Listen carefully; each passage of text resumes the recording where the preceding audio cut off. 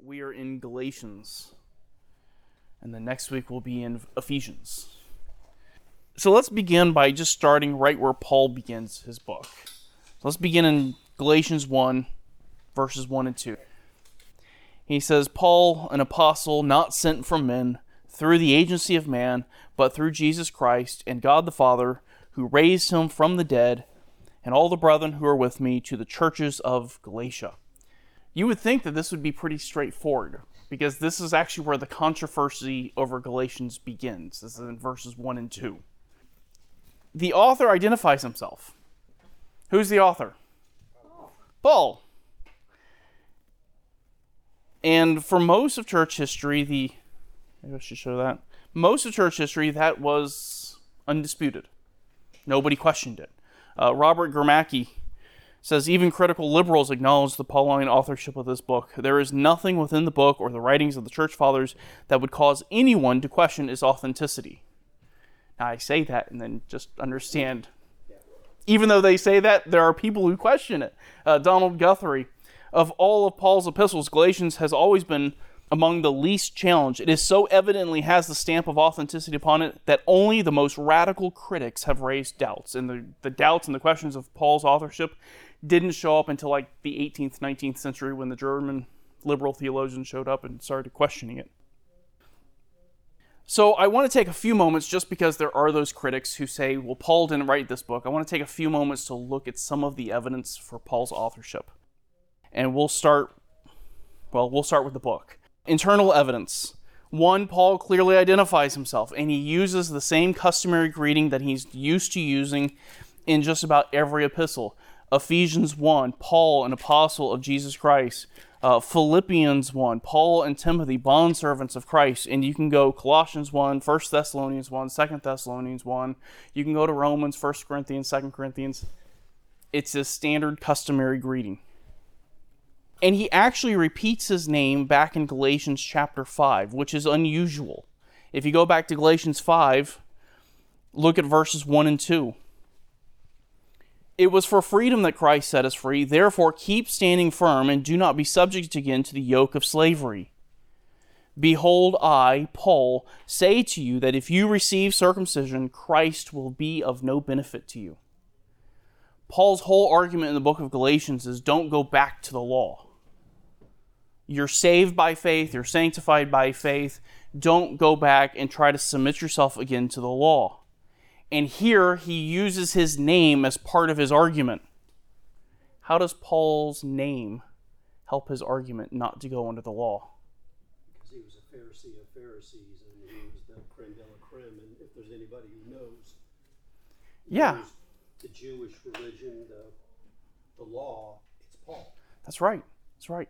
No one's going to come to Paul and say, Paul, you hate the law. You're just trying to get people to disregard the law for no reason. Philippians 3, he says, circumcised the 8th day of the nation of Israel, the tribe of Benjamin, a Hebrew of Hebrews, as to the law, a Pharisee, as to zeal, a persecutor of the church, as to righteousness which is in the law, found blameless.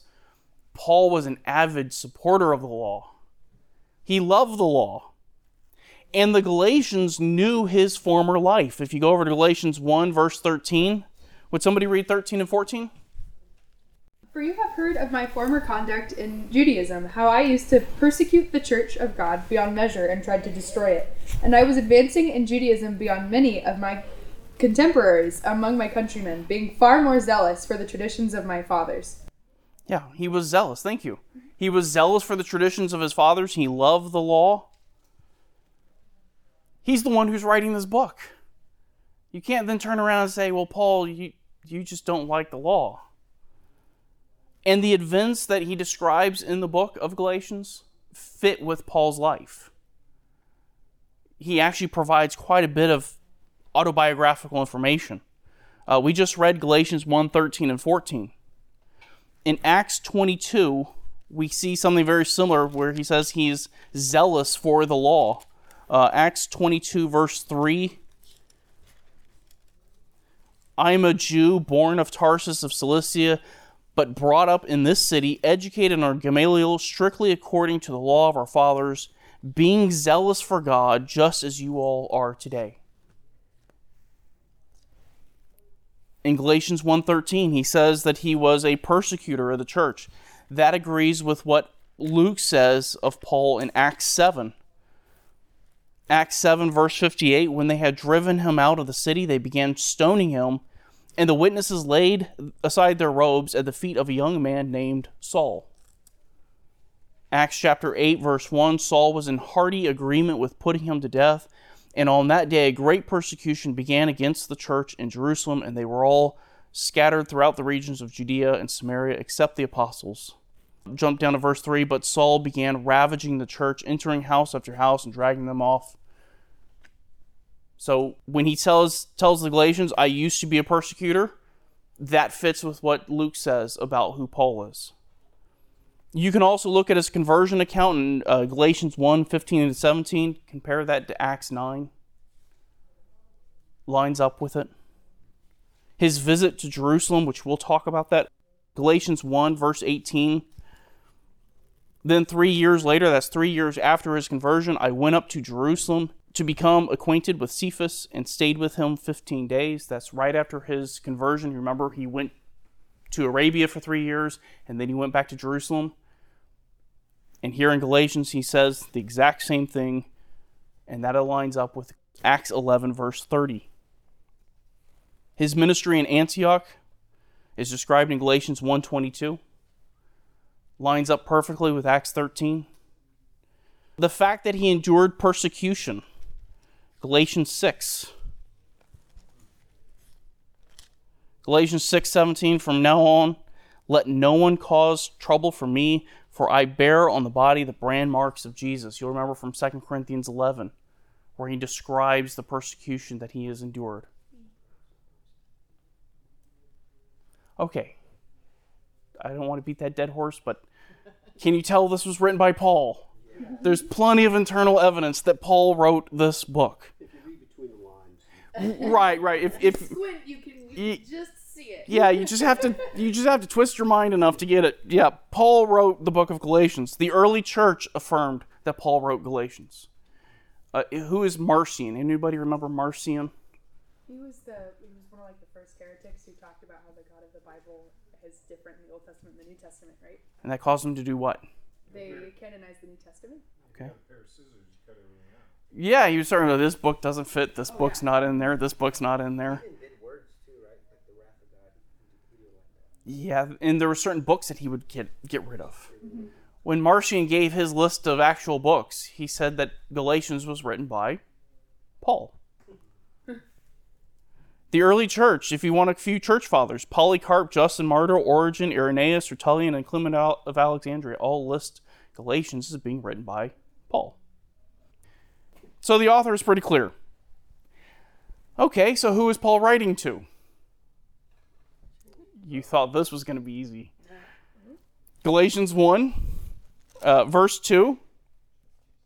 And all the brethren who are with me to the churches of Galatia. And you thought, oh, that's easy. He's writing to the churches of Galatia. That's easy, no problem. Here's the next big debate. Who are the churches of Galatia? This is the only letter that Paul writes where he addresses it not to an individual, not to an individual church. Ephesians is directed to, well, that's a debate too. It's directed to a church. Colossians, directed to a church. Timothy is directed to a person. Titus, directed to a person. Corinthians, directed to a church. Romans, directed to a church. Galatia, directed to churches. It's the only one. The question is, which churches did he include when he referred to Galatia? Galatia describes a region. And the term can be used to refer to two different regions that are right next to each other. North and south. Right. North and South Galatia. So Galatia is here. You see the northern region, and then you have the southern region. And the question is Paul writing to churches up here, or is he writing to churches down here? Now, why is that an issue? It's an issue because the term Galatia can be used to refer to two different types of regions. One region is the result of the people who are living there. term is used in, how do I say this? It would be like Hawaiians moved to this little island, this group of people known as Hawaiians, they moved to this little island, and that island became named Hawaii. That's not actually true, but that's my example. There was a group of people who moved there, the Celts, or the Galatian people, moved to this northern region, and they inhabited that region. In 390 BC, they actually became extremely powerful, and they almost wiped out the Romans before Romans became really big. And because they settled in this region and they were known as the Galatians, that region became known as the Galatians, and it referred primarily to this northern section of what we now would know as Galatia. That all kind of changed. In 189 BC, the Romans had gained some more power. The Romans came in, they conquered the Galatians and the region of Galatia. They conquered this region. But they allowed the Galatians to still control some of their own governing. They still let them have some level of autonomy. Later, the Romans came back in 25 BC under Augustus. And Augustus made it a Roman province. And this is where the confusion comes in. Because when Augustus came in and made it a province, he included areas down here that were not part of the original area of Galatia. So you could say this is the ethnographic Galatia and this is political Galatia. And he recognized regions that were not part of the original area of Galatia, and he called it Galatia. Have I lost anyone? Is anyone confused?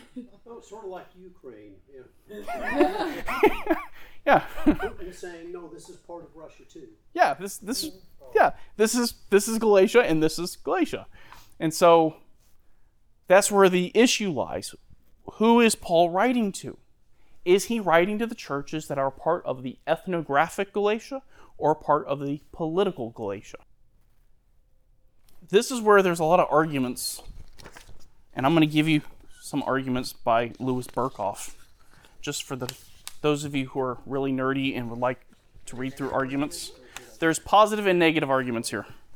So you're just preparing us when we're reading other people's stuff. Right. Now, these are not my arguments. I did not put these together, so please do not give me credit. These are from Louis Berkhoff, and it's literally copied and pasted. And I'm sorry the font is small, but I had to try to fit on one page. So, but on the left side of that, you will see arguments for and against the northern view, and arguments on the right side for the southern view. And we'll talk a little bit about which one I hold to. Were there churches in the northern area? Good question. That's part of the actual discussion here. The only churches that we have mentioned, I'll tell you right now, I take the view that he's writing to the southern churches. Why? Because we have no biblical evidence that there are any churches in the north. There's no evidence that Paul ever went to the northern churches. Here's his first missionary journey. And I'll give you some scripture to go with these. You don't have to turn there. Galatians. Acts 13, 4 and 5. He sails to Cyprus. He leaves Cyprus, goes from Antioch to Cyprus. While he's in Cyprus, Acts 13:13, he goes to Paphos, and then they sail to Perga. So they go up to Perga. Acts 13:14, they leave there, they go to Pisidian Antioch, which is further north. Then they leave there, they go to Iconium in Acts 13:51. Acts 14:6, they go to Lycaonia, Lystra, and Derbe in the surrounding region, preaching the gospel. So there's Perga, Antioch, Pisidia, Iconium, Lystra, and Derbe. Paul then turns around and goes back. His second missionary journey. Acts 15, they were going through, Acts 15:41, they were going through Cilicia, which is down here. Why is Cilicia important to Paul? He's from Tarsus. He's from Cilicia. He goes to Cilicia. Acts 16:1, Paul goes to Derbe. and Lystra. Acts 16:5, he goes through the Galatian and Phrygian region, which would be here. Acts 18:23 is the third missionary journey. And I want you to note, just every map we've looked at, Derbe, Lystra, Iconium, Antioch, Pisidia. Those are the only cities in Galatia that we have any biblical evidence that Paul ever visited. And he went to those churches in the first missionary journey. Why? He went to those cities to establish the churches. The second and third missionary journeys were to do what? Not to plant new churches, but to establish the ones that were already there and to build them up. There is no mention of any church or Paul ever going north. And so it's an argument from silence to say, well, because he's using the term Galatia, therefore he must be referring to the northern region. Luke and Paul both say Derbe, Lystra, Iconium, and Antioch Pisidia could rightly be called Galatians, because both of them refer to it as the region of Galatia. Edmund Hebert: all scholars are now agreed that the cities of Pisidian Antioch, Iconium, Lystra, and Derbe were in the province of Galatia, and that the term Galatians would properly apply to them also. John MacArthur: the fact that the book of Acts mentions the 4 churches established by Paul in South Galatia and mentions none in the rest of the province makes it probable that the epistle was addressed primarily to those of the southern churches. And you pick up an introduction and you will read page after page after page after page after page after page on this issue. Who is he writing to? Louis Berkhoff, who you have on your handout.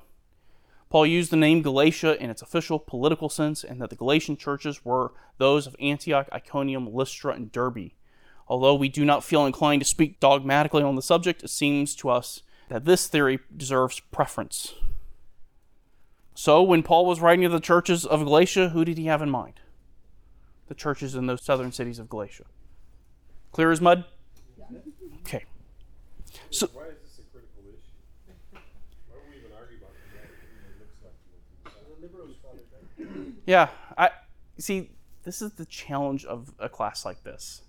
Because if I don't tell you about it and then you go and read it, it's going to be like, wait, what? And when you actually just walk through the issue, it becomes very clear what it is. But we have people who want to argue and debate it. That's one of the bad things of going to seminaries. You have to read all these really bad arguments. But just so we're clear, he's writing to the southern churches. I'm sorry? For apologetic reasons, right? And you go and pick up a commentary. I don't want you to look at it and go, what is this talking about? So, yes? In the church history course downstairs, will they go over higher criticism? They might. That's way later on, right? Yeah, it's in the 18th, 19th century. I'll have to ask Michael if he goes through that. I don't know. I would imagine that'll come up sooner or later. I do not like higher criticism. Okay. What do we know about these churches? First, we know that they were all established on his first missionary journey. If you go over to Galatians 4,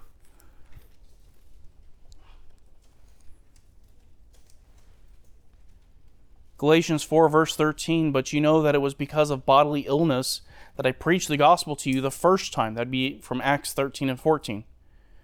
And that which was a trial to you in my bodily condition, you did not despise or loathe, but you received me as an angel of God, as Christ Jesus himself. He established their church in the first missionary journey. He actually refers to these as his spiritual children. Galatians 4:19, my children with whom I am again in labor until Christ is formed in you. They viewed him as their spiritual father. He was the one who preached the gospel to them. And when Paul describes his preaching to the Galatians, remember what he told the Corinthians? I desire to preach nothing but Christ crucified. He writes to the Galatians and he tells them, I preached so vividly that Christ crucified was portrayed before you. And he uses the idea of a picture. Galatians 3 verse 1, you foolish Galatians, who has bewitched you, before whose eyes Jesus Christ was publicly portrayed as crucified? And so they got the best preaching you could possibly get. You got it straight from the Apostle Paul. Not only did they get the preaching of Paul, but it was accompanied by the works of the Spirit. It was accompanied by miracles. Galatians 3:2, this is the only thing I want to find out from you. Did you receive the Spirit by the works of the law or by hearing by faith? Jump down to verse 5. So then, does he who provides you with the Spirit and works miracles among you do it by the works of the law or by the hearing of faith? The Galatians had the preaching of Paul, they had the Spirit, they had miracles. That's what they all had in common. They had something else in common. They were also all disturbed by the exact same problem. The same false teaching was in all the churches. Galatians 1, 6 and 7. Would someone like to read that? It's a well-known passage. I'm amazed that you're so quickly deserting him who calls you by the grace of Christ for a different gospel, which is really not another, only there are some who are disturbing you and want to distort the gospel of Christ. Yeah. You have been disturbed, you have been pushed away from the true gospel, you're embracing a false gospel. In Galatians 5:7, he says, you are running well. Who hindered you from obeying the truth? This persuasion did not come from him who calls you. A little leaven leavens the whole lump of dough. Look, if you're going to embrace just a little bit of this error, it's going to mess everything up. This is a gospel issue. And you can't hold on to what I taught you and embrace this new teaching. So they were all disturbed by the same false teaching that you need to go back and you need to obey the law in order to be a Christian. We also know that they were predominantly Gentiles. And we can tell that from Galatians. If you go to Galatians 4, look at verse 8. However, at that time when you did not know God, you were slaves to those which by nature are no gods. How does that prove they were predominantly Gentiles? They didn't have the Mosaic law. What version? They were pagans. 4:8. They were pagans. Would Paul say that about the Jews? That the Jews were worshiping false gods? Well, no, they would be worshiping the true God. Right. Yeah, he wouldn't say that about Jews. If these were predominantly Jewish communities, he wouldn't say that to them. These are people that were pagans. They were worshiping false gods. Also, if they were Jews, he wouldn't need to make the argument that he makes in Galatians 5:2. Behold, I, Paul, say to you that if you receive circumcision, Christ will be of no benefit to you. He doesn't say to them, your circumcision, which is what a Jew would have, your circumcision is useless. He says to them, if you receive circumcision, these are Gentiles who have not been circumcised. And he's saying, look, there's no point in you going back to the law. There's no point in you going to get circumcised. Galatians 6:12. Those who desire to make a good showing in the flesh try to compel you to be circumcised simply so that they will not be persecuted for the cross of Christ. I think we'll look at it later, but he tells them, I wish those people would go mutilate themselves. Now, some have argued that there was a strong Jewish presence in some of these churches, that there were enough Jews there that Paul would make his argument. And they say that because Paul seems to believe that his readers know something about the law, that they know something about the Old Testament. Galatians 4, we'll look at this passage later, Galatians 4, 21 through 31 is probably one of the hardest passages to understand in the book of Galatians. Galatians 4, 21 through 31. And Paul bases his argument on an in-depth knowledge of the Old Testament. By the way, John MacArthur preached this passage and he explains it really well. But the only way they would understand that argument is if they know something about the patriarchs, if they know something about early Old Testament history. He also expected them to understand the covenants. He expected them to understand things like the Abrahamic covenant. Galatians 3, verse 7, therefore be sure that it is to those who are of faith who are the sons of Abraham. The scripture, foreseeing that God would justify the Gentiles by faith, preached the gospel beforehand to Abraham, saying, all the nations will be blessed in you. Without an understanding of the Old Testament, without knowing about the Old Testament, how would they understand what he's talking about? But does this prove that they were predominantly Jewish? So the Judaizers were just teaching them about the Old Testament to convince them to get circumcised. Yeah. So you could say, well, the Judaizers are the ones really teaching the whole thing.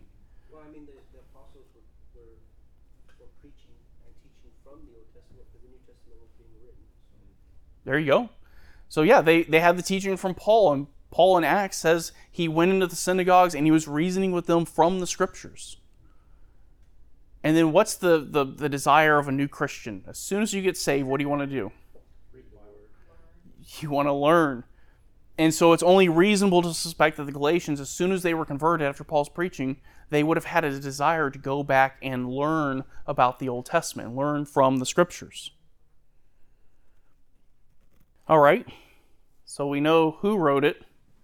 We know who he was writing to. We know something about the people that he was writing to. When did Paul write it? When was the Galatians written? And I'll just be honest with you here, this is not like a firm, I know exactly when this happened, but we can just try to reason through this. Galatians 2 is a good indicator of when Paul wrote. It at least gives us a good start. We discussed Galatians 2 when we were talking about the book of Acts. Remember Acts 15? And the question of whether Galatians 2, 1 through 10 is discussing the Jerusalem Council. Anybody remember when the Jerusalem Council occurred? See, I'm asking the hard questions today. Well, it was for the same reason, right? Because of the Judaizers trying to do the same thing with the Gentile churches. Uh-huh. So the Jerusalem Council occurred around 49 AD. And Paul, Galatians 2, 1 through 10, is describing the Jerusalem Council. If that's true, the only way Paul could have written that is if the Jerusalem Council had already occurred.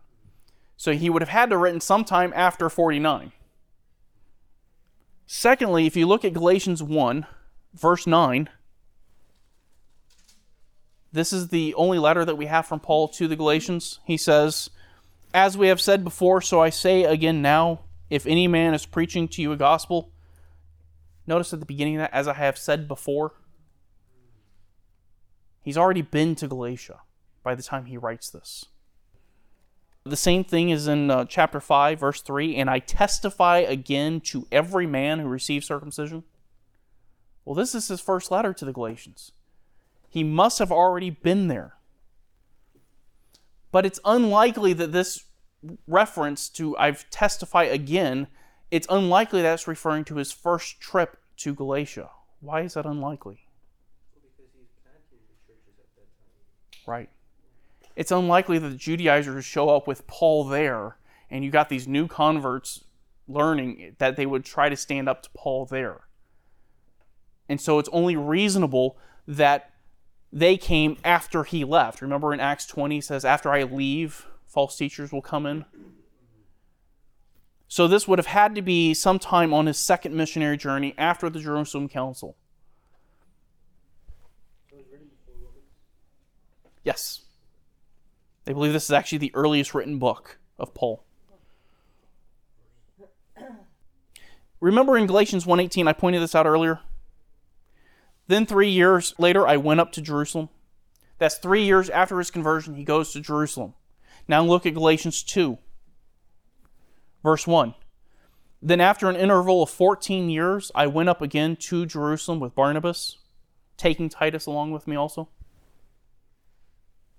Now when he says 3 years and 14 years, understand in that time when they would have counted this a different way. When we think 14 years, we think of, I was there for 2.5 years. Well, that's not how they would have done it. If he would have spent 2 years plus 3 months, he would have just said 3 years. And so that third year could have been a half a year, it could have been a quarter of a year, it could have been 3/4 of a year. And so when he says 14 years, it could be 12 years and still be accurate to the way they count. So 3 years after his conversion, he goes to Jerusalem. 14 years after that is the council that he's referring to in Galatians 2. That puts it right around 49 AD. If you assume, depending on how you date the ministry of Jesus, 33 AD, Jesus dies. 15 to 18 years later, you have the Jerusalem Council. And that lines up nicely with the Jerusalem Council. So Galatians 2 is more than likely referring to the Jerusalem Council. And that council was very clear. You cannot be saved by obeying the law. You don't have to become a Jew first, and then you can become a Christian. You can just become a Christian. You know what the Jerusalem Council didn't answer? Yes, but once you're a Christian, you need to keep the law. And that's what the Judaizers were doing.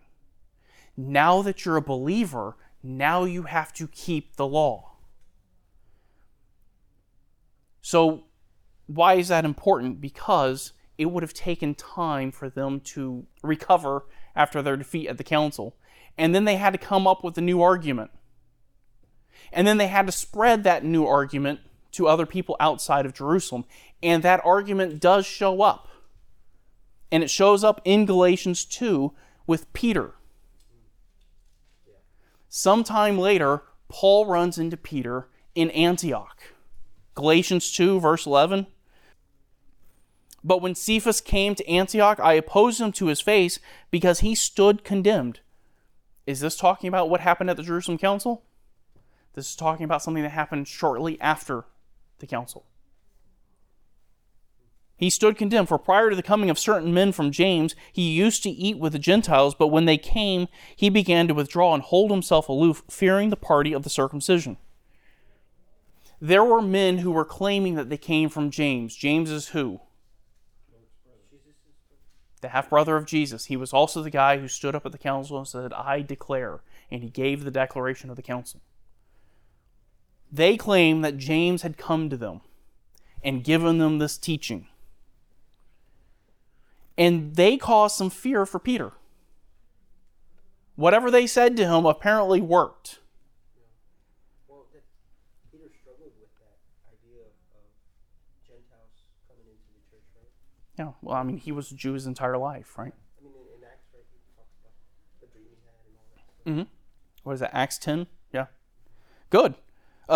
Galatians 2:12, for prior to the coming of certain men from James, he used to eat with the Gentiles. So before these false teachers came around, Paul was sitting down and eating with them. He was sharing their food with them. And then these false teachers show up, and Paul doesn't say you're not, he didn't accuse Peter of saying they're not believers. He just withdrew from them and slowly began to back away. The term he uses for withdrawal is a military term to describe a retreat, a very sneaky retreat. He slowly, methodically pulled away from the Gentiles so it wouldn't be real obvious. So in front of the false teachers, he was living like a Jew. In front of the Gentiles, he was living like a Gentile. And Paul comes and rebukes him for it. And so he was making the Gentiles at certain times think, you have to live like a Jew, even though he wasn't actually living like a Jew. Does that make sense? Okay. So Paul arrives in Antioch on his second missionary journey. He sees this. He rebukes Peter. And then he goes from there, second missionary journey. There's Antioch. And he goes where? Straight into Galatia. He's already dealt with the false teaching of the Judaizers here. And now he's going to go through the region of Galatia. And he's going to find the same teaching in Galatia. And he warns them when he gets there. This is false. Stop it. Don't do that anymore. And then he continues on his journey. So when does he actually write the letter? The best conclusion is that he wrote the letter sometime in 52 AD when he was at Corinth. Remember, he went all the way up and went to Corinth? Why do we say it's in Corinth? That would have given the false teachers enough time to hang out in Galatia and cause a whole bunch of havoc, because he had to travel all the way to Corinth.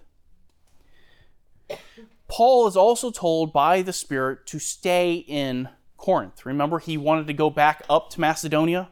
He was in Macedonia doing ministry, and then a big uprising showed up, and he left for Corinth, and he was just going to hang out there until everything calmed down and go back. Well, then his cohorts came down and said, hey, Corinth, you don't want to go back to Macedonia. It's not so great up there. And so he just decides, well, I'm going to stay here in Corinth. And he ends up staying in Corinth for a year and a half.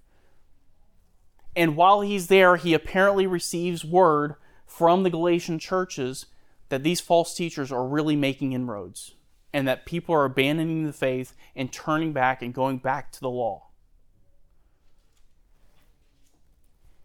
And I think there's plenty of evidence that those false teachers really show up after Paul leaves. Galatians 5:10, I have confidence in you that in the Lord that you will adopt no other view, but the one who is disturbing you will bear this judgment, whoever he is. These false teachers didn't show up and make clear who they were when Paul was with them. Paul has no idea who these people are. But the messengers show up in Corinth and say, hey, churches in Galatia are falling apart. And so Paul sits down and he writes this letter. Galatians 4, verse 20, he says, but I could wish to be present with you now and to change my tone. I want to be there, I just can't go right now. I have a ministry here in Corinth. The Spirit has given me work to do, and I can't go anywhere. So I'm going to write this letter. I'm going to send it back to you. This is the only this is the only letter that Paul writes to a church where there's almost no commendation to them. He writes to the Romans and he encourages them. He builds them up. He writes to the Ephesians. He encourages, builds them up. The Colossians, they had some of the same problems, but there's some encouragement in there. To the Galatians, he says, you foolish Galatians.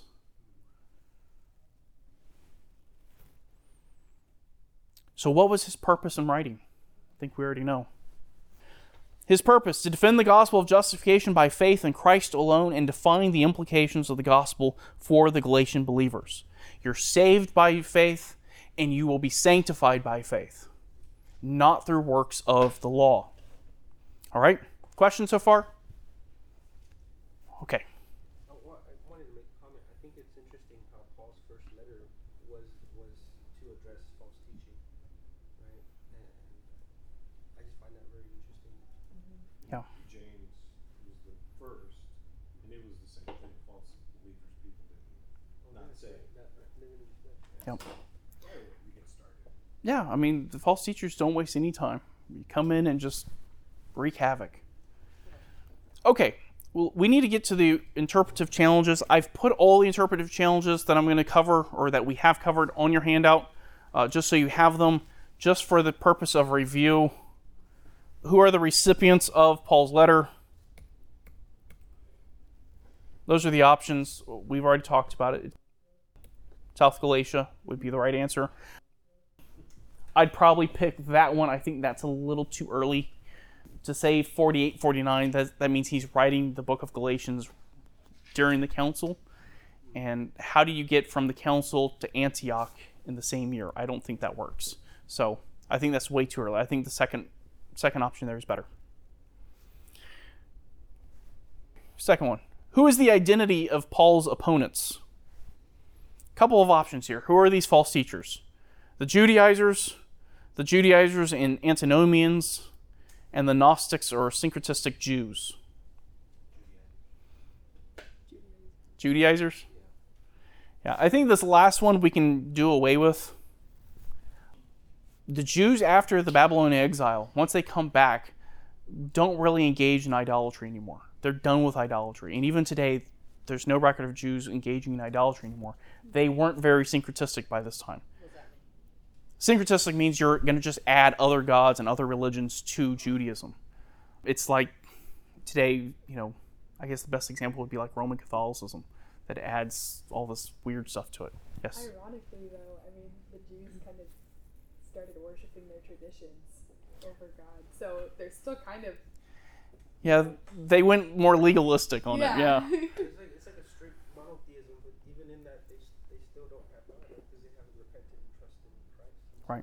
Right. Yeah. So I think the third one we can get rid of, I think this boils down to, is he writing to antinomians? What are antinomians? People that don't observe any law. Right. There's no law. Do whatever you want. The term actually comes out of Matthew 7 when he says, depart from me, I never knew you, you who practice lawlessness. It's actually the Greek word for law with an alpha privative on the front of it. So, law, no law. There is no law for us to obey. So is that what he's arguing here in the book of Galatians? Their proof text is Galatians 5:1. The people who say that he's writing to antinomians point to Galatians 5:1. Galatians 5:1, it was for freedom that Christ set us free. Therefore, keep standing firm and do not be subject again to the yoke of slavery. And they say, well, see, that's an argument against antinomianism. Christ set us free, and then he goes on later in the chapter to describe not being in sin, don't follow after the desires of your flesh. That's an argument against antinomianism. Let's look at this in a wider context. What is Paul talking about by the time he gets to Galatians 5:1? All through the book, he's talking about the law. He mentions circumcision 12 times. He mentions uncircumcision 3 times. Galatians 2:3, but not even Titus, who was with me, though he was a Greek, was compelled to be circumcised.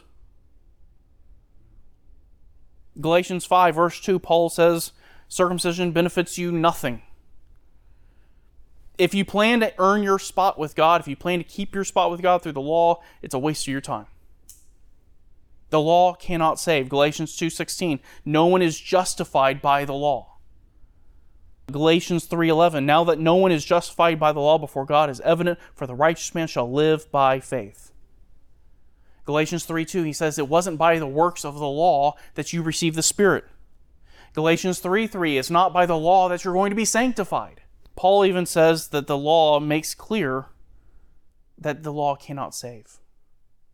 Galatians 4:21, tell me, you who want to be under the law, do you not listen to the law? If you just read the law and if you understood the law, you would know that's not the means by which you can be saved.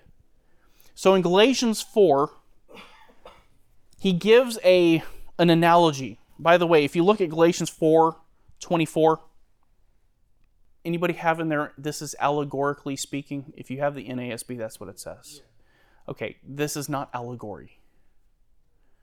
Allegory is a story that doesn't give you a meaning. Doesn't tell you what the meaning is. And the meaning is secret. And you just kind of have to read behind the lines to figure out the secret. That's not what Paul is doing here. This is an illustration. It's allegory. Yeah, it's the word which we get allegory from. If you transliterate the word, it's allegory. But the word does not mean a story without a meaning. It's not what it means. This is an illustration. And he compares the Mosaic covenant given at Sinai to salvation by faith. That's just the basic concept here. Galatians 4:22, for it was written that Abraham had 2 sons, one by the bondwoman and one by the free woman. There's the bondwoman who's in slavery, and there's the free woman. 4:23, but the son by the bondwoman was born according to the flesh, and the son by the free woman through the promise. The law is all about the flesh. Salvation by faith is all about the promise and living by the Spirit. And everyone who is under the law is a slave. Galatians 4:25, now this is Hagar. Now this Hagar is Mount Sinai in Arabia and corresponds to the present Jerusalem, for she is in slavery with her children. Those under the law are enslaved to the law, but you are not under the law. Would that apply to today's Jewish, non-Christian Jews? Yes. They would still be under the law. They're still looking to the law to save them. Galatians 4:28, you're not on the law. Brethren, like Isaac, you are children of a promise. You're not slaves to the law, you're free. Galatians 4:30. But what does Scripture say? Cast out the bondwoman and her son, for the son of the bondwoman shall not be an heir with the son of the free woman. So then, brethren, we are not children of a bondwoman, but of the free woman. The bondwoman is the law, the free woman is salvation by faith, living according to the promise. Is his discussion here about antinomianism? He's refuting the idea that Christians keep the law and are saved or sanctified by the law. And that's the context in which Paul then turns around in Galatians 5:1. It was for freedom that Christ set us free. You are not freed from morality. You're not freed from living by the Spirit. You're freed from obedience to the law, because obedience to the law is a form of slavery. Okay, well, that's the question. How is obedience to the law a form of slavery? But you can't ever meet the standards. You cannot ever meet the standards, so you're stuck. Yeah. And you don't have power in your flesh to do it. Right. Yeah, 613 commandments. 10 commandments makes it seem easy. But when you go and look at the law, there's 613 commandments. And the moment you break one of them, you're now guilty of all of it. James 2:10, for everyone who keeps the whole law and yet stumbles in one point, he has become guilty of all. That's a no-win situation. Was that the thinking or the understanding in the Old Testament, or that you break one law, you're guilty of all, or is that more of a? Yeah, well, if you broke one law, you'd have to go and make a sacrifice for it. Like one of the things that stands out to me when I read like Leviticus, every time you sinned, you had to go kill one of your animals. A sheep had to die, a goat had to die. Something died as a result of you sinning. And that's your flock that you're getting rid of. Wow. There was a consequence for every single sin, and there was blood shed on every single sin. There's no remission of sins without The shedding of blood. So, Go ahead. I'll let it go. I won't take you there. so in ancient Israel, if you sinned and then you died before you could offer a sacrifice, were they condemned? Or let's say they offered the sacrifice and then they died, would they be okay? Like, how would that work? Or were they all condemned? So Old Testament saints were saved just like New Testament Right. saints. Okay. Yes. Okay. Yep. Okay. Yes. But because they were saved by faith, their sin convicted them, and they would offer Right. sacrifice. Yeah. Nobody in the Old Testament was saved by those sacrifices. If you read through Hebrews, it says those sacrifices were just pointing to the one true sacrifice. On the Day of Atonement, he would go into the tabernacle and he would sprinkle blood. The next year, he'd go into the tabernacle, what would he see? The blood from last year, when he went and sprinkled more blood. And that was just a reminder, this isn't permanent. This is not going to work. That was the whole point of the law. Yeah, they could not save. And that's why Christ cleansed the temple too, because these people were real believers who were coming in to offer in thanksgiving according to the law, Mm-hmm. and they were turning it into a method of Right. salvation. Yeah. So he's not arguing against antinomianism. Let's just keep running through Galatians 5 real quick. The law doesn't give grace in the sense of if you disobey the law, if you break the law, and that's what you're going to be justified by, what do you get? You get justice. There's no grace and mercy. Galatians 5:4, you have been severed from Christ. You who are seeking to be justified by the law, you have fallen from grace. And that is a whole interpretive challenge in and of itself. Those who are in Christ do not live according to law. They don't live according to the flesh. They live according to faith. Galatians 5:5 and 6. For we through the Spirit, by faith, are waiting for the hope of righteousness. We don't have time to go through all of that. Let me show you. So I think the best answer here is that one. The meeting of 2, 1 through 10. There are the various answers that are given. The famine visit is way too early. It's just way too early. The visit of Barnabas and the intervention, way too early. An unrecorded visit. Yeah, no. None of these seem to work. These two, where is it? These two are too early. This is an argument from silence. How do you know there's an unrecorded visit? There's not even an indication of an unrecorded visit. And if you compare, as we did when we looked at Acts 15 and the book of Galatians, there's too many similarities. I can't speak this morning. So Jerusalem Council would be the best view. Galatians 5:4. One of these you're going to be able to get rid of real quick. Which one would you get rid of? Loss of salvation. Okay. Yeah. MacArthur takes the second one. He takes the view that they were never saved. Most commentaries that I can find take the last view.